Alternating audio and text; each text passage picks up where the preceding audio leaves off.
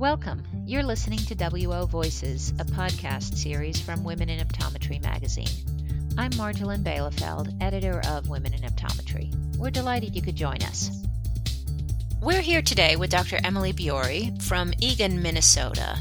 Dr. Biore is featured in our November 2019 cover story on women's health issues, and she both promotes them and lives them. And one of those is kind of the mental health that goes along with carrying and ultimately getting rid of a huge pile of student debt. Dr. Biore, welcome. Thank you. I know that when we spoke before, you and your husband were both in graduate school and in the process amassed quite a pile of debt. Yes, that is correct. We were both in graduate school and we lived in two different parts of the country for graduate school. So on fixed incomes, we were budgeting quite a bit and paying two rents and saving to buy an occasional plane ticket to see each other. You married soon after graduate school? Yes, my husband and I met in undergrad, and we got married the summer after I graduated undergrad. My husband is graduated a year before me. Mm-hmm. So we actually did a year separate when we were married, a year of long distance, just to test it out and take things slow.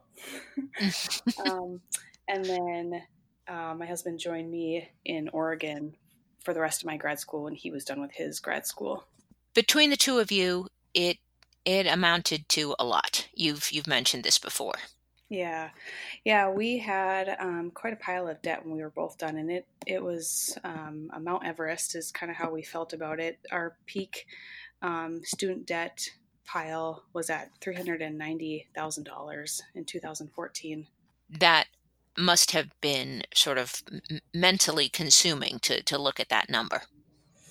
Yeah, I think it's kind of it's daunting, but also you look around and you have classmates. A lot of classmates, it's kind of the norm to be over $200,000 or $250,000 in debt just by yourself. Mm-hmm. So I think we felt like it was going to be daunting, but we also felt like it was kind of the norm.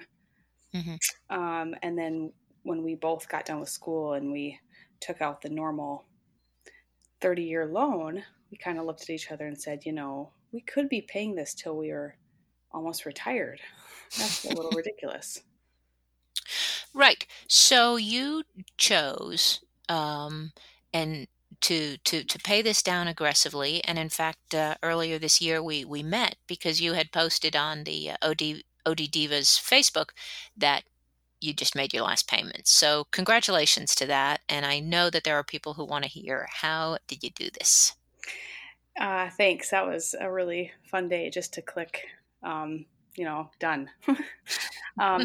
And I contemplated sharing it just because I know it's a struggle for a lot of people. I know that it's a big burden, and I was sharing it not to be bragging of, look at, being done with debt, more so just this is possible, and more of an encouragement piece for new graduates to say, you can get rid of debt faster than the norm, I guess, mm-hmm. or faster than a payment plan tells you should get done with a loan. Mm-hmm. And you can live life alongside that as well. Right, because you didn't entirely stop living. Not right. Every penny went to. So how did you kind of choose the two of you that this was going to be, I guess a priority?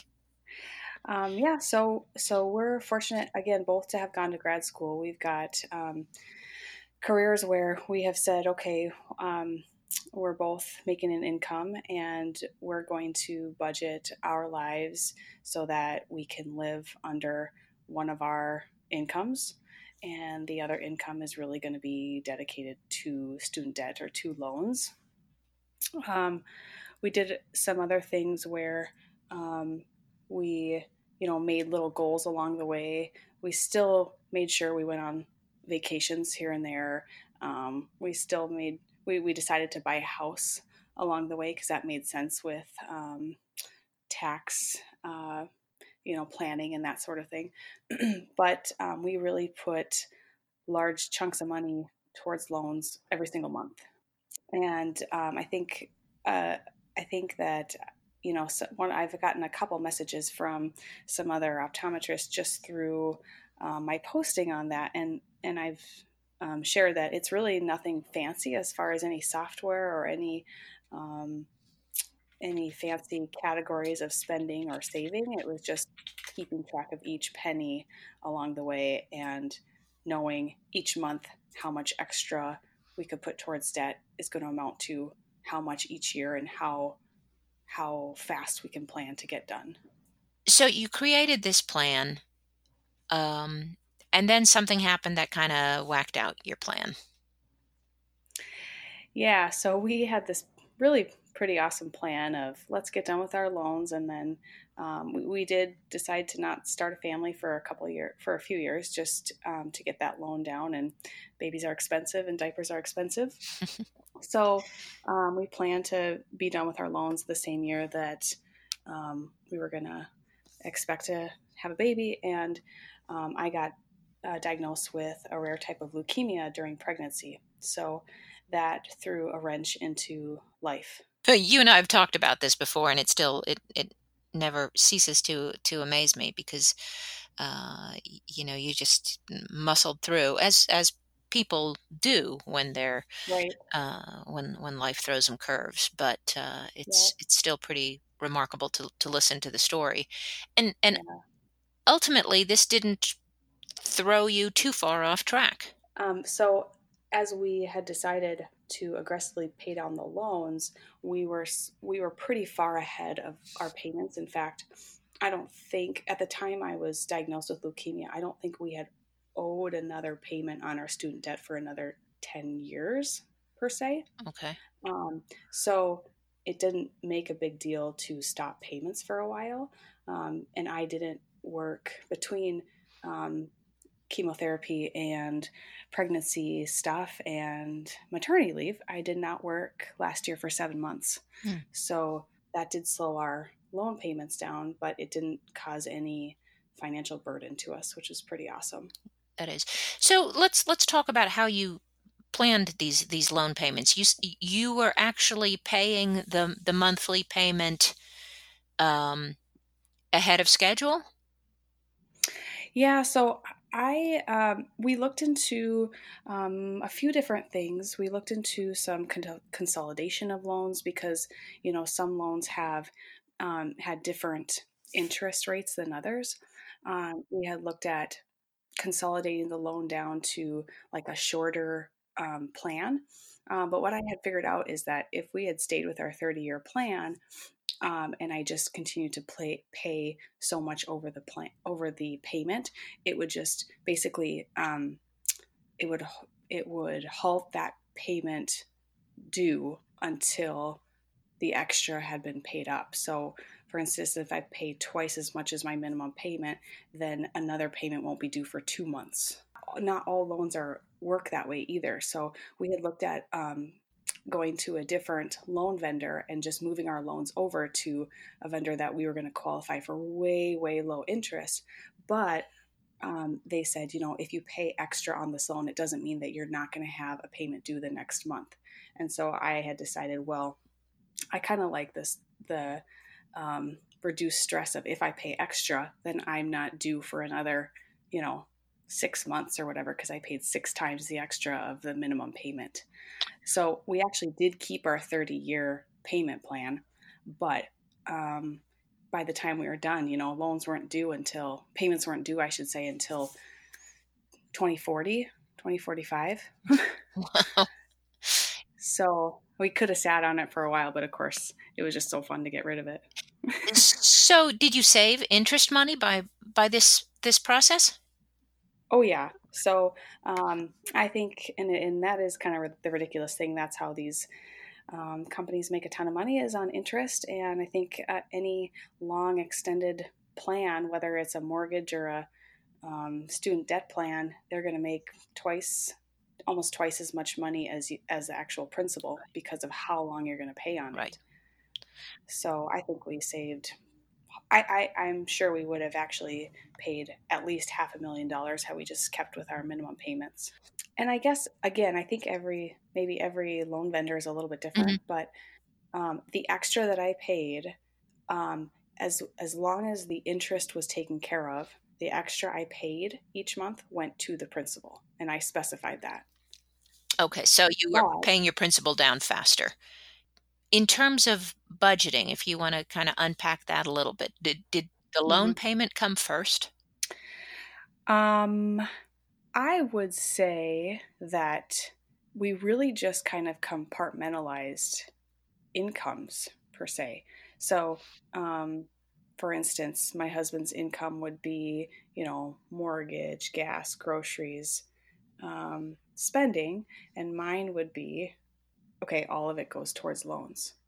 Now, if, say, my husband had a little more in his paycheck, then unless we needed it or wanted to save for a particular vacation, then we're going to put that extra towards loans. Okay. And you did have vacations. Yeah, we did. We did a lot of fun stuff before baby came along. Not that baby isn't really fun, but we haven't done a whole lot of vacationing since then. Right. Quite yet. But yeah, we did a couple international trips. We went to Mexico, which neither of us had done that before.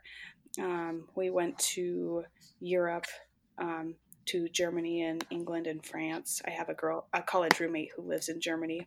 Nice. And we did Oktoberfest in Munich with 5 girls that lived in my college house and their husbands.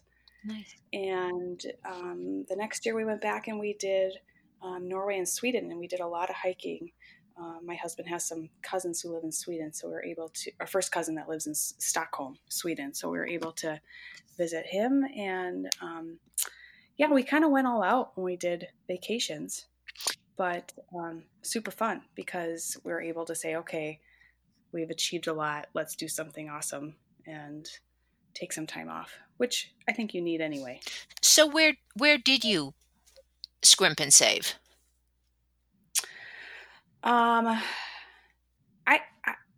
My husband and I are not big I'm not a big shopper. I ever since we got married, I have kept track of every penny that we have spent. And not that I make a big deal out of, I'm not a person to go to Starbucks or Caribou and get a coffee every single day, but I will. And I think that that's not a big deal, but I do keep track of it. And I think I tell people that I do keep track of spending and still currently do on a weekly basis. Again, it's nothing fancy, just how we're spending. And it's amazing to see how much things add up and how much you can save when you don't spend little things. Right. So I think, just watching our spending so very closely and just watching our income and putting a big amount each month on the loans is, like you said, almost kind of, it gets to be almost like a game. Like I would get excited about it. And my husband would too, but mostly me. So now for the past several months, you have not had to make that loan payment. Is your bank account filling up? We are actually taking a little break to do some house stuff. We bought our house in 2015 and, we haven't done a whole lot to it, even though I like most things about it. So we're kind of doing some renovations on our house, some new carpet. I walked into a furniture store and bought a couple couches with cash. That was fun. I've never done that.